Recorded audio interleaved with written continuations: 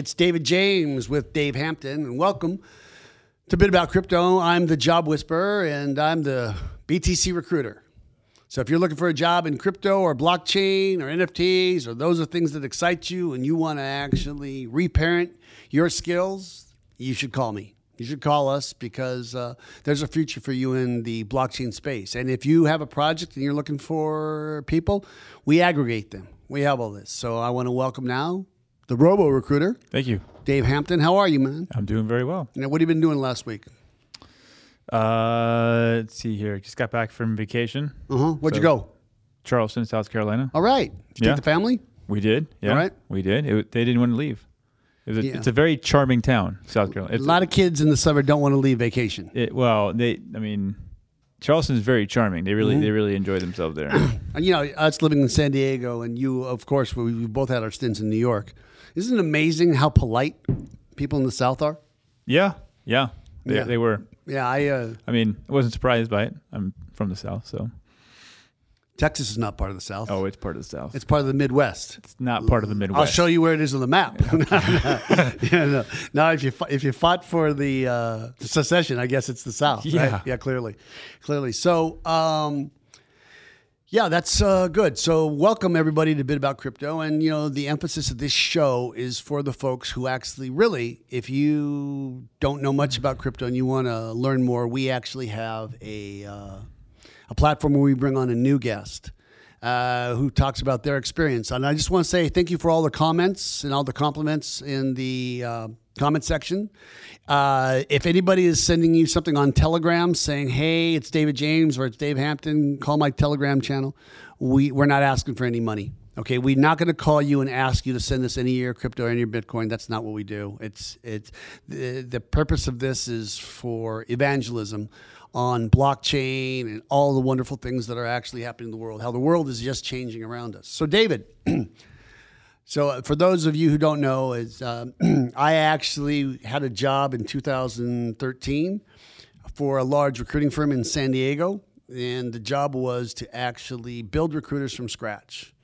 And you were one of those applicants. You applied, right? And I hired you, right? Yes. And what did you say to me as far as how good you were going to be? What did you say? I said, if you hire me, I will be the best recruiter you ever hire in your life. How many recruiters do you think I've hired in my life? Hundreds. Thousands, right? Yeah. I don't know about thousands, but hundreds. Okay. Hundreds, yeah. And how many do you think have said that to me? I would probably say a large percentage. A large percentage, yeah. But you did it. You absolutely did it, right? And then a few years later, I got disenfranchised with the leadership of that firm. And I said to you, I am leaving the firm. And what did you say to me? You're not without me. Yeah. And then I said, yeah, I'm pretty much leaving without you. And then what did you do then? I recruited you to come with me. Yeah. Pretty much you did. And there's a reason I actually bring that story up. Because David is actually 17 years my junior. And in a lot of ways, he's my boss, right, in the recruiting firm, at least at that time. And, you know, we're partners and peers. But it was decided that he'd be the president and I'd be the chief operating officer because, you know, I'm going to step out on age. And the reason that story is such parallel is because the gentleman we're going to speak to today actually has the same story about that. He trained a young prodigy, Amin, who actually can't make it today because he actually had emergency root canal. So I'll let our guest talk about that. But yeah, I was thinking about having the two of them on, right? And there's the same age disparity, and they became partners, right? Because I remember I'd spoken to during a DeFi conference, and he's talking. He says, "Well, actually, Gregory, he's my partner. Well, actually, he was my boss." And I said, "Well, I've got a very similar story." But one of the things that really impressed me about you is you started asking me questions that no one else. This is before we became partners, when we worked together. You were talking about things such as, "Hey, do you have any goals?" I remember when you first asked me that, I went, that's none of your business. I thought it. But then I asked myself, David, James, do you really have any active goals right now? Because what a lot of people do is they put the picture of the nice car on the wall, they get it, and they leave that car up there, right? And goals are over. And I don't think I've ever told you this, but I had goals, but I'd reached them mostly, and I didn't have a clear definition. So I really was formulating some goals, and we've spoken about it since, and thanks to you and our partnership, those goals have been reached and exceeded, and now the new goals are beyond the life of my expectation that I ever thought I would get to. However, you got to dream big. yeah, but also, you are one of the. I mean, I didn't know this was going to. I didn't think this was going to be a show where I like pump you up, but I remember you were so dedicated to working out no matter what, and barring. I mean, I've never seen you stop working out barring a physical injury. And you also said that I guess it was you and your wife, or you and your best buddy from Texas, the principal, you were saying that we challenge each other to read a book a month, right? Remember, you started challenging me to reading, and I started, and I didn't take it first, but I've been very voracious in my reading as you. Well, our guest, and he's going to get to talk about this, but what if I told you that he founded a leadership institute? Right? And the objectives were to reach financial autonomy, which is kind of like what we're all about with evangelizing blockchain. And really, when you stop and think about just helping people get jobs, I mean, there's nothing more precious or spiritual than helping people get daily bread, right? Yep. But basically, he wants their students to reach financial autonomy, and each and every of their students in their third year of study will need to start a successful business. I mean, that's what you're responsible for going in. And number two, to change the world.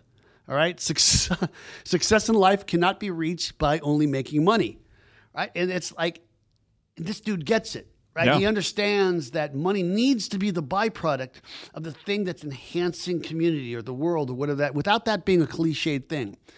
And he says that our students in a 3-year period will learn a new language, English or French, a new one. So for me, it would be French, right? And I think he's kind of biased because he speaks both really well, but anyhow, that's Is he kind Canadian? He's very Canadian. Okay. You'll see what he's talking, right? But listen, this is what, when I read this, I said, I'm going to talk about this with Dave Hampton. Read more than 8,000 pages from the best leadership and business books. 8,000 pages. Okay. Yeah, that's, that's a big ask. 50 books if they're 400 pages each. Is that right? Yeah. Participate in 70 discussions and debates. Participate in teleconferences with business leaders from Africa, all over the United States. But anyhow, the way I got to this guy was I was speaking to his partner Am, and they have a unique offering of aggregating via a social media platform, and as it relates to new offerings, whether they're blockchain offerings. And I don't want to. I thought it was really brilliant. This guy and his partner, you're going to see they're going to be huge. This idea is, I would say if I was challenged to make it fail, I don't know how I could. So with no further ado, I'd really like to bring on our guest, Gregory Van Duys. Did I say it correct? Close. Gregory Van Duys. So that's a no. That's a no. You did not say it correct. Very Canadian response there. Very nice. Yeah, but every time I've talked to him, he's like the epitome of like polite. Right. And of course, that was just so thank you for the grace. So anyhow, no problem. So thanks for coming on a bit about crypto. Yeah. Thank you for the intro. That was really cool. Just happy to be with you guys. Yeah. So where on the globe are you? Are you in Quebec? No, I was born in Quebec. I was born in Montreal. And now I live in Western Alberta, Canada. So that's west, just north of Montana. Yeah, so I hear that a lot. I hear a lot of people who are either from Montreal or Toronto or whatever. They say, well, I grew up here, but I went west for warmer. I mean, that's kind of what happens in America, too. People go to the West Coast for warmer. But Montana's not all that warm, right? No, it wasn't really the weather. It was mostly family. My wife had sisters that lived here, and so we just got closer to family. Right, interesting. So okay, let's. I ask everybody this. So tell me about your formative years, like K through 12, like growing up. I mean, I'm just going to be stereotyped. Did you play hockey? Yes, but I was really bad. I didn't get it. Well, being good is not a requirement. It's not. No. Well, I was really bad. The story is anyway. I don't want to get into the story. You don't have to. Then you don't. I was really bad at hockey. Mostly I was dyslexic when I was young, so I failed my first grade. I had to start grade 1 again. Like, who does that? But hold on a second. Have you cured your dyslexia, or have you? Yeah. I didn't know that was possible. I just it's an ignorance to me. Okay. Yeah, it's just a different way that the brain works. Actually, a lot of entrepreneurs end up we're dyslexic. It's just a very normal trait. We just think differently. Yeah. But yeah, really happy. Just grew up in a French Canadian family. Went to the U.S. for my university. Mm-hmm. Came back. I got married when I was 23. Okay. I have 7 children now, but yeah, first child at 25, and just living life, trying to do projects, Mm-hmm. and just trying to do some good in the world at the same time. Yeah, which is admirable, right? And being recruiters, we have how do I say this? We have this psychic intuition about candidates, hiring authorities, right? And it's funny because people have said, "Man, I really want to work for Google." Or when I was younger, basically everybody said I want to work for Disney, right? And I'm not trying to slander, but basically the working conditions were so bad that it was called Mauschwitz. I mean, literally, that's what they would call it. And literally, they would say, if you don't come in on Saturday, if you don't come in on Sunday, don't bother coming in on Monday. I was literally, I had a friend of mine who worked there for 18 years. He says, David, my mental health, I had to quit, and I had to get psychiatric help. I mean, of course, I'm sure that's a bit of an understatement. But what I'm saying is that, and you would think working at Walmart's not the most exciting thing. But there are people who've worked at Walmart, and people don't realize that Walmart pays for childcare and all this stuff. So, and I actually learned this from my partner, Dave Hampton, and he said that, and I never really thought about it. I knew it, I just never really thought about it. He says, people don't quit companies, they quit managers. Right. Mm-hmm. And the reason I'm saying that to you is I can see why someone like would have wanted to stay with you. But I really want to talk about how you kind of got started. Right. So you get done with university. Right. And I guess, your first job is you work in knowledge management in the Canadian Health. Then you became a mortgage broker. And then pretty much you like for the last 14 years, you've been an entrepreneur of sorts. Is that accurate?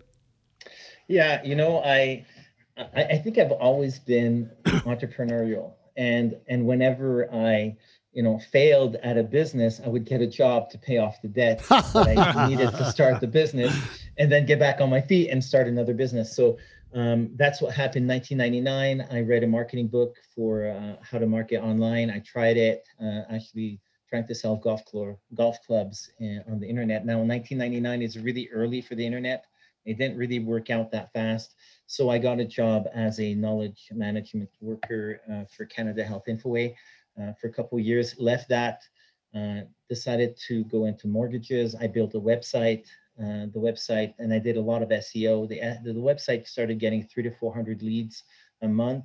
So I would take the best ones, I would sell the other ones to other brokers and make commission on that. And then I thought, what else can I sell? And so I started selling mortgage insurance. I built a company called InfoPrimes in Quebec. And we started selling mortgage insurance, and I sold that. I kept going with the SEO. I built an SEO firm. And then at that point, I was like, I need to do something with my life. Sorry. So I Freudian slip? Is that a Freudian slip? No, it's not. I'm happy to be married. No. I didn't mean it like that. As in, my wife says, you got to do more things with me, right? Yeah. No. Actually, no. She thinks I have too many projects going on. Oh, okay. So that's the reverse. Okay. But I read a book. I read Tim Ferriss' book, The 4-Hour Work Week. And the idea of retire young, retire often really kicked in for me. So I decided to retire on cash flow. I had a business that was making enough money on cash flow. And so just before I turned 40, I decided, let's go on an adventure. And that's the first time that we went to Africa. So I took my 5 children at the time, and we went to Benin, West Africa, and just to see how we could help. I didn't have any agendas. I didn't know what I was going to do. I just thought I can do some good. And while I was there, it was just so clear how many people were looking for work. They had university degrees, they had education, they had everything that they needed, but like everybody needed a job. And it's a country there is no jobs. I think probably 5% of people have what we would call today a job. And so I said, well, if you're gonna be trying to find work in a place where there's no work, you might as well start your own business. So I started a school, Vanda's Entrepreneurial Leadership Institute, that taught young people at the university level to become entrepreneurs, to start businesses for themselves, to take the future into their own hands. And that was my first, year and a half away, trying to do some good, just trying to help people out. And so since then, my goal has been to retire every 7 years. Hold on 1 second. I just, you're 40. Sorry. No. It's not your story. This is so fascinating. You're 40, and all of a sudden you're mowing the lawn one day, and a drop of sweat comes down, and you all of a sudden, that's the inspiration. You know what? I'm picking up sticks, and I'm moving all 7 of us to Benin, West Africa. I mean, I really want to hear about the inspiration or the divinity that occurred that you knew that this was the thing to do. Was it like a vacation? I'm going to stay, or what? No, it was actually a dream. Okay, so let's hear about it. A goal that I had to go and live in another country that was poorer, and to not only see how life was for them, but to actually make a difference. So even, when I got married, my wife and I were talking about going to India. We had never done anything like that. And so when I read Tim Ferriss' book, The 4-Hour Workweek, I went on my computer and I printed like 780 pages that says hard stop, 780 days to go. And so I had like this stack of 700 pieces of paper. It was about this high. And then every day I would take a piece of paper off my desk and it would go down, not only the pile went down, but the number went down. So I had to find a way to go and retire in 780 days. And, and so I was always telling people I'm this close to retirement. Oh my God. This close. Hold on, stop. That's the pile of paper. Stop. And so it was on my mind. I told my partner, right? I think 8 days before my 57th birthday, I said, I will be your partner for 8 days and 5 years. On my 62nd birthday, I don't care. I don't care if I'm homeless. I'm retiring. I won't be homeless. But I'm just saying, I have to live my life in such a way where I'm not chasing a dollar. And when you just said that thing about the pieces of paper, I'm doing it.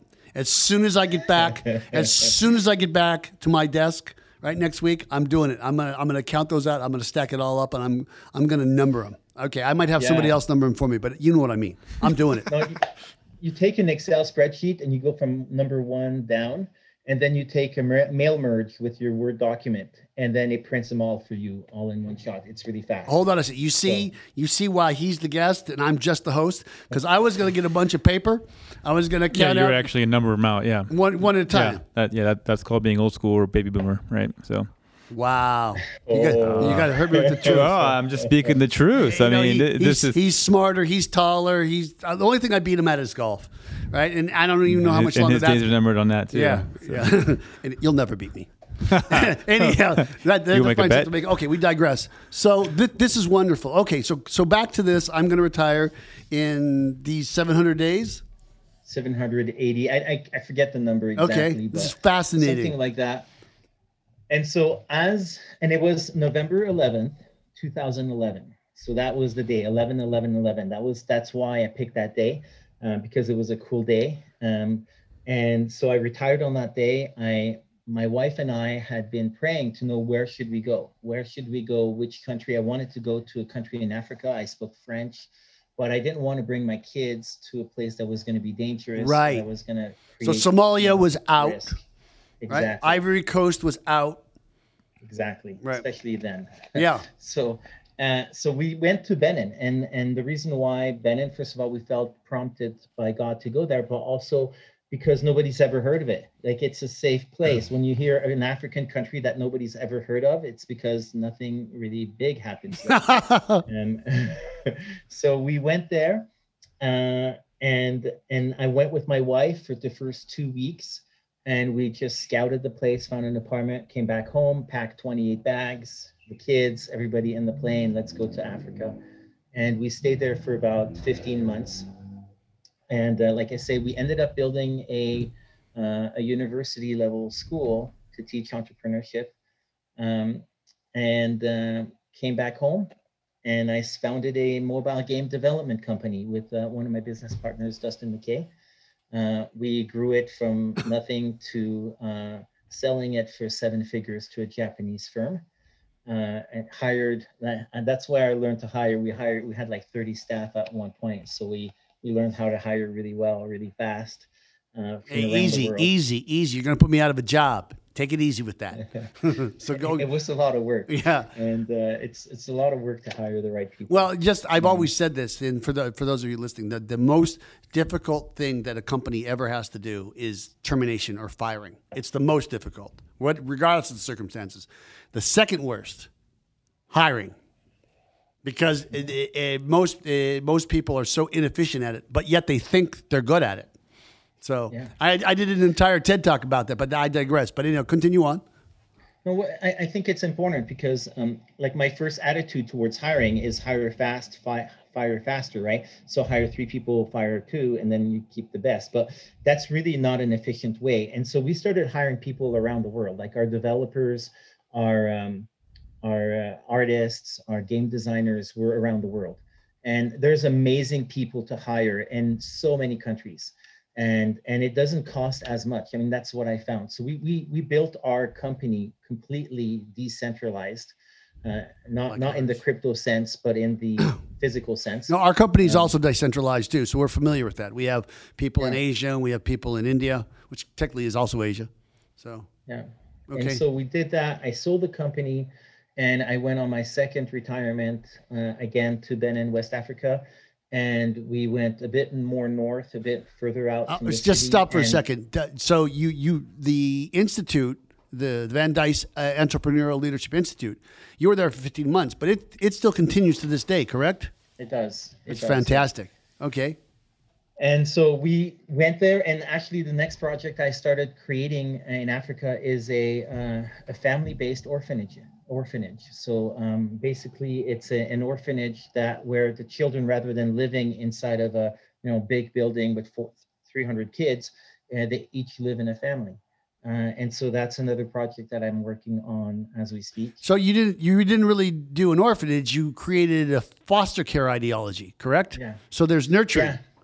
Right. Exactly. There's caring from parents, because 90%, maybe even 99% of all orphanages in Africa are institutional orphanages, which we don't see in our countries because it's no longer allowed. But over there, it's a bit like, it's like, again, big institutions. Got to be brutal. Care of hundreds of Got to be brutal. So, and it's an orphanage because legally the government doesn't have a foster program. So we created the orphanage as a legal structure, and inside of it created a foster program. So not knowing much about Benin, right? And if you were to tell me that like an orphanage in Somalia, well, I know why there's orphans in Somalia, right? Or Darfur, is because there's civil war. What is is there just natural that there are parental deaths or parental absences in all societies? Or is there something that's a procuring cause that causes the orphans? Can you elaborate on that? Yeah, poverty, extreme poverty. So what happens is that a lot of families don't have a lot of means to live on. So they cut a lot of corners, whether it's food or health. And they just can't pay for everything that they need to pay. Like if you look at a family that makes $100 a month, they can't survive. And so they're cutting corners, and people die, whether children die or parents die. And they don't die of starvation all the time, but they die of sickness. But the sickness is caused by other realities, and that's because of extreme poverty. So there is a lot more death. Actually, one of the stories that surprised me so much in Africa is that the biggest day of the year is New Year. And like Christmas is a little thing. New Year is like everybody spends a ton of money to celebrate New Year's. And I was like, why are you spending all this money celebrating New Year's? It says, because I survived the last year. Wow. My eyes have seen the new year. I need to celebrate that. Now, how many of us celebrate that we survived last year? I've never done that. No, if you think that they're in. If you think about culture, right? And I'm assuming you don't drink alcohol. I don't drink alcohol, right? I'm just But the majority of the Western culture, I'm talking here in North America, on New Year's, they get plastered, right? They get obliterated. They get they put themselves out of consciousness, and it's the exact opposite. Yeah, exactly. So they're just celebrating. So I think it's the poverty, to answer your question. I think it's actually in Africa, I've never heard people call it poverty. They call it suffering. That's Interesting. They never say I'm poor. They just say I suffer. So wow. That's what I've been. I came back. I've been, looking for different business projects, and then Am came to me and said, "This thing is blowing up. Come and join us." And basically, we've been able to create a fund, a venture capital fund that invests in early startups for crypto, but also to do marketing for crypto projects. And that's how they all work together. The projects are really interested in us being able to do some amazing marketing for them, reaching millions of people through influencer marketing. And at the same time, we have opportunities to invest in these early projects before the initial coin offering or before the IDO. We get to invest in these projects and help them succeed. So before we get into that, I wanted to ask you this question, and I know you coming from gaming, but how did crypto or blockchain or Bitcoin, how did it find you? When I sold my business, we invested some money in buying some Bitcoin miners. Actually, we were mining. Okay. That's the first time I heard about it, and so we did that, and got interested a little bit, and it's just developed from there. But also just the work that I do right now, and talking to different projects, looking at their technology, reading the white papers. Trying to understand what they do and doing the marketing for them has been really, really interesting. But yeah, it was probably 2017, 18 when we started doing the mining first. Okay. So yeah, so you so talk about your current project and where you are right now. Well, we started being able to invest in these projects and seeing how much exposure that we could show to some of these projects through TikTok influencing. And so we have a group of 50 influencers that work with us. They represent about 10 million of followers. And when we find a really interesting projects, we're able to talk about it and to share with the world what's happening, what's new, why this technology is actually changing the world and making a difference. And it's really, really exciting. There's some really cool stuff happening in the space. So when you say that you have 50 influencers, of those influencers, if you were to aggregate all the likes or followers that the 50 influencers have, if you were to say, hey, this is command, everybody go out and attack, how many actual pair of eyes can they all reach combined? It's a really good question. We've never done a campaign with every single 50 influencer at the same time. Because they're different. I don't have, because based on the project, we get to choose which influencers do well. And also the influencers are not controlled by us in any way. They get to choose if this is a project that they like, if they believe in it, if this is something that they want to talk about. So there's a bit of, us selling the projects to the influencers and the influencers wanting to participate. But together they have 10 million followers. The project that we had the most views was the Mina Protocol, and we got 5.6 million views on that campaign. Over what period of time? So, about 2-3 weeks. It's pretty good. It keeps growing. It's probably not the full 5 million for 2-3 weeks, but because it keeps growing after that, Right. So if I look on the tag today for that project, that's what it would show about. And we do kind of two things. We sometimes work with project to talk about one event, whether it's the launch of their token.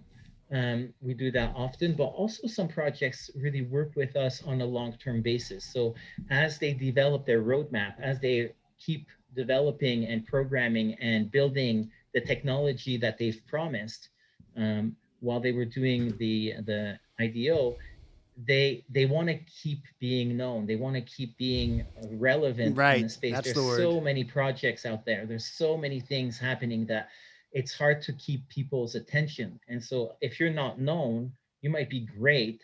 It just means you're still not known. So right, not known is not known, right? Exactly. And greatness sometimes brings the knowledge. Like, people get to know you when you're great, but there's a lot of great stuff happening and people don't know it just because they're not known. So kind of like Bitcoin. Bitcoin is a great thing, and it's not known. No, I make this analogy, right? You want to, take. If I was to say to you, what's the most dominant search engine in the world? You'd say. I'd say Google. Right, and it's dominant and it's well known. And if I'd say, what's the most dominant shopping cart online for goods? You'd say. Shopify or Amazon. Amazon, right. And it's well known. And I'd say, what's the best digital financial network in the world? Right? You and I would say Bitcoin, but 98.5% of them would say Visa. Right? Yeah, so you'd be surprised. You'd be surprised. Like, it's kind of taking some momentum, because you don't have to tell me.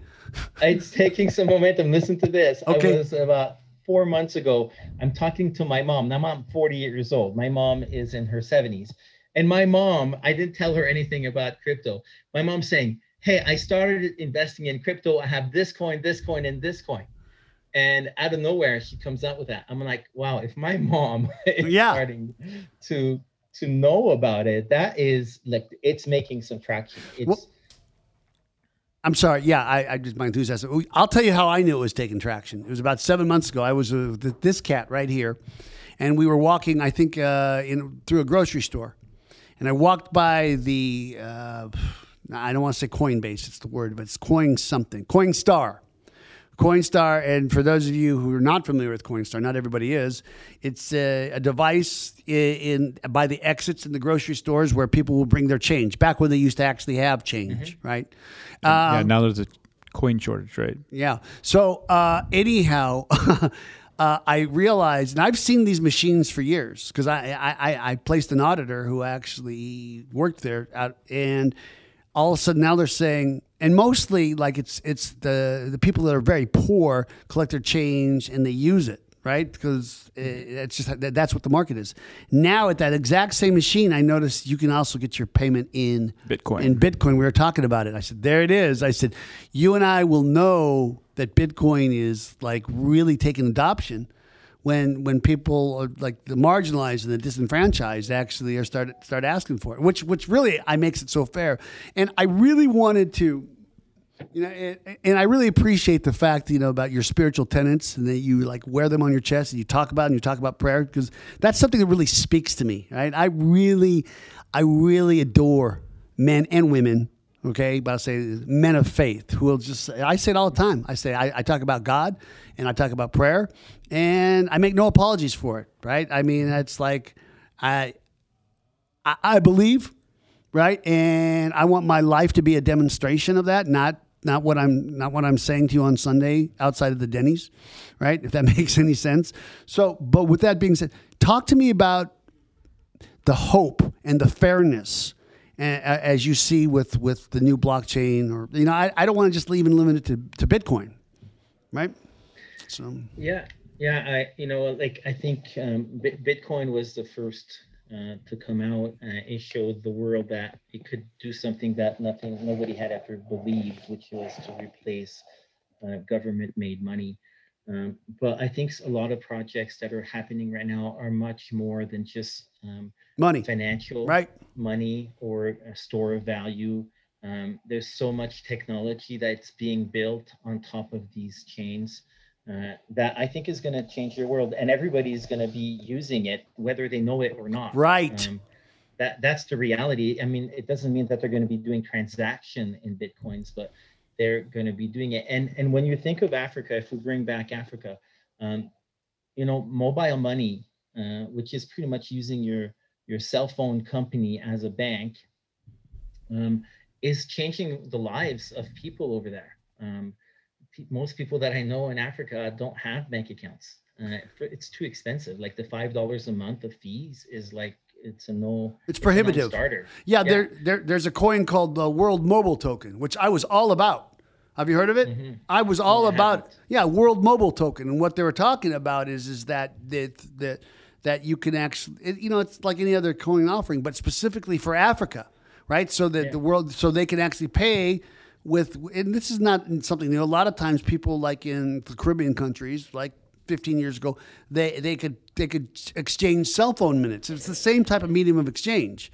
Right, World Mobile, but I wanted to get in on it. I really was so motivated. I need to find a way to invest in it, but of course, not allowed in the United States. So, okay, and when something is not allowed in the United States, I just say, "All right, God, it's just not for me." That's it. I look at the clear signs. Like, I'm gonna go deep here. I don't know when I'm in God's will, but I always know when I'm not. That doesn't mean I always listen, but at 57, I listen a lot. My sensitivity meter goes, something, I had a lot of pain trying, face first in the wall, not just a slight nudge to the right. Anyhow, I digress. So, and also let's talk about what Cardano's doing in Ethiopia. I thought it was wonderful. Did you hear about this? I've looked into Cardano a little bit. I know that they're very centered at reaching the poor and really making a difference there. I don't really remember what happened in Ethiopia. Yeah, so what they did, the entire country of Ethiopia is going to use Cardano as a smart contract for all of the entire country's school records. And you've got this problem, Ethiopia being a very nomadic, it's like we got to pick up and go 800 miles. Like, yeah, this is my son. He's a junior. Oh, he's a 3.9. No, he's 3.9. I just don't have the records. It's like, okay, we're going to write him down as 3.9, right? And so, I mean, that's a case that represents equity. And, another guest was talking to us a couple of weeks ago, and they're talking about like the Generation Z and the millennials when they come to leadership, because they have a consciousness of transparency and authenticity. Like they'll put it on their phone, letting everybody know where they are, right? It's and that's part of getting rid of the opacity that governments just by default have done since World War II. I want to ask you also, and this is really important, you being an entrepreneur and you doing all this hiring, and this caters specifically to us. And believe it or not, David, we've learned so much from our guests. I mean, it's made us better recruiters. Indeed. Right? And on how to ask hiring authorities and candidates question. And, Gregory, this podcast is outstanding in that area because there's a few things I've thought of. But in your experience, how do you see the new blockchain technology changing the world as far as hiring, like in the job market? I haven't given a lot of thoughts on that. There's a lot of parts of the technology that allows confidential information to be passed through without giving up the confidentiality. So, and I'm just gonna go off, shoot off the hip here, but when you're hiring someone, you really need to trust them. You wish you had a way to have a perfect track record and to know that the person that you're hiring is really that good. It's first, and so we do like, a good recruiter will go ahead and check the references and check that, but that lots of references lie about a person's what they've done and what their capabilities are.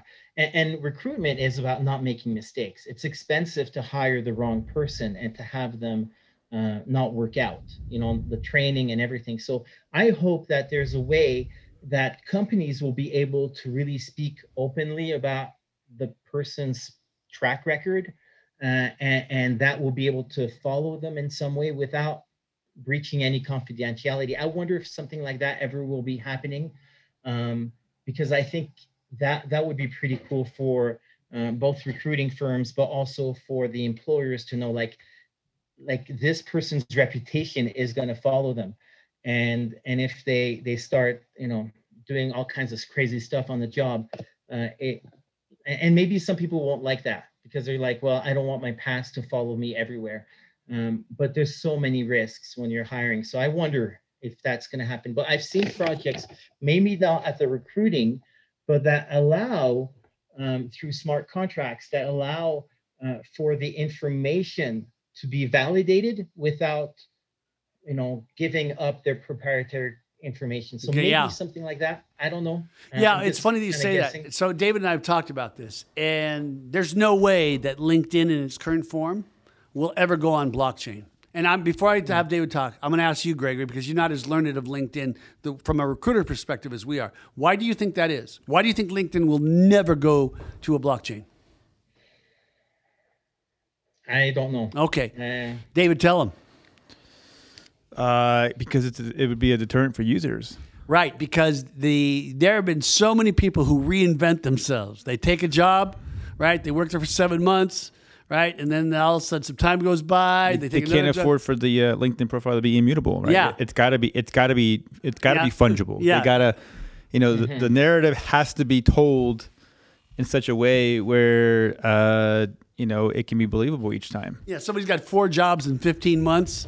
It's like, I hired a guy as a recruiter, and just to protect his anonymity, Ben, right? Yeah, you remember who he is. Yeah, so Ben actually literally, he worked for us for 5 months. Then he worked for another firm for, I think, 18 months. And then all of a sudden, he went out on his own. And then he just decided he worked for us for 4 years. Right? And it's just like, okay, how convenient it is. Your brand is really, really looking good. So, I mean, and that's part of it. That's part of it, because that's something that should be tracked. And, our society is more and more into that. Like, you go on Amazon and you look for reviews. You're trying to see what other people have to say about what this product does or doesn't do. You go to an insurance, like you try to get health insurance, and they will, query a database of anything that they can find out about other insurance company and what they've said about you and your health. Like it exists, like the credit score system. People needed to trust. Can I trust Gregory to pay his bills? And so I have, this credit score that follows me. And so those kind of environments exist, and we use it all the time. Now, recruiting is, if you use a great recruiter and they do their work correctly, you have a really good chance of succeeding and finding a great candidate.